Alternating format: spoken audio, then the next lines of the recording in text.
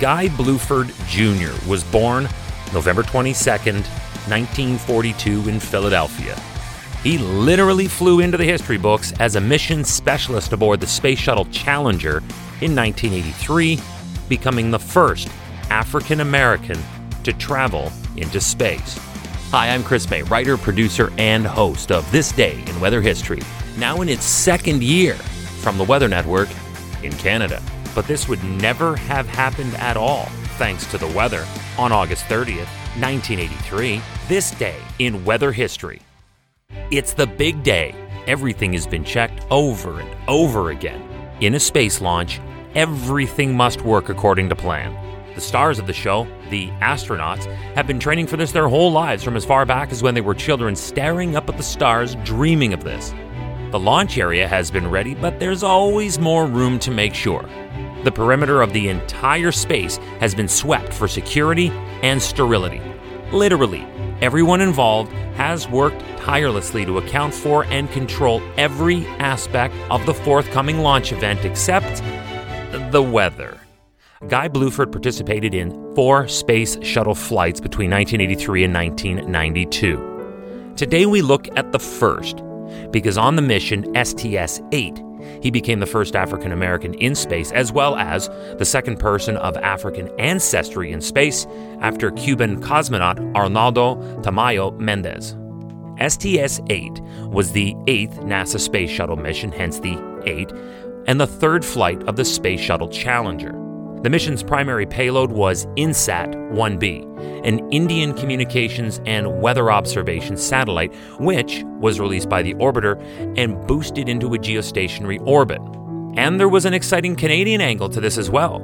The secondary payload was critical.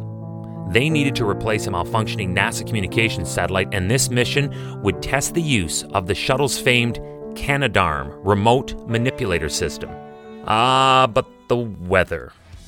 Welcome to year 2 of this podcast. Right now, you're listening to the full version of today's story on your favorite podcast provider. But there's also the daily podcast video short. They're shot right here in my podcast recording studio, so you get that perspective. But oftentimes, they will include visuals from that day's event, from when it happened, in weather history. So after listening to the full story, go check out the podcast video short on television or online anytime at theweathernetwork.com/weather history.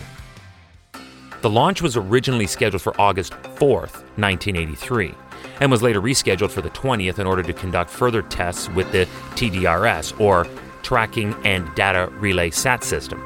This is the system by which NASA can provide near constant communication links between the ground and the orbiting satellites. Pretty important.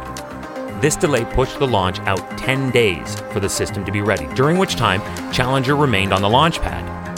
And then, the weather turned against the launch. During the on-pad delay, Hurricane Barry hit the Florida coastline, making landfall just south of the Kennedy Space Center on the morning of August 25th. NASA was faced with the same predicament everyone else faces when this happens as fast as it did. Do we run or do we ride it out? The problem here is that Barry had only just been identified 2 days earlier, and a spaceship cannot just turn heel and run. The decision, therefore, was made to secure the launch stack and ride out the storm. And then, on August 30th, 1983, at 2:30 on a Florida morning, Challenger finally launched. But, and this is just getting hilarious by this point, it was after a final 17-minute delay due to thunderstorms near the launch site. So after all this high weather drama, with critical payload operations at stake, and with history about to be made by systems specialist Guy Bluford, this was also the first American night launch now since the Apollo 17. Thing is, they needed to go now, or its primary payload, the weather satellite, would not have had another night launch until 1985. That would have likely scrubbed Guy Bluford. Guy Bluford Jr. breaking the color barrier in the NASA space program certainly did not end there. It's just where it began. He was a systems specialist on this STS-8 mission, but also the STS-61-A, the STS-39, and the STS-53. And it started with that first mission that finally launched on August 30th, 1983. This day in weather history.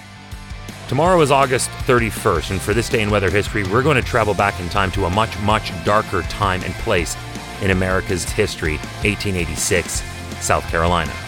It's one thing to talk about an earthquake, but it's another thing to talk about an earthquake and how it affected a population still fighting post-Civil War struggles that predated every modern technology we have today. The Charleston earthquake of 1886 that happened on August 31st. That's tomorrow. This day in weather history with me, your host, Chris May.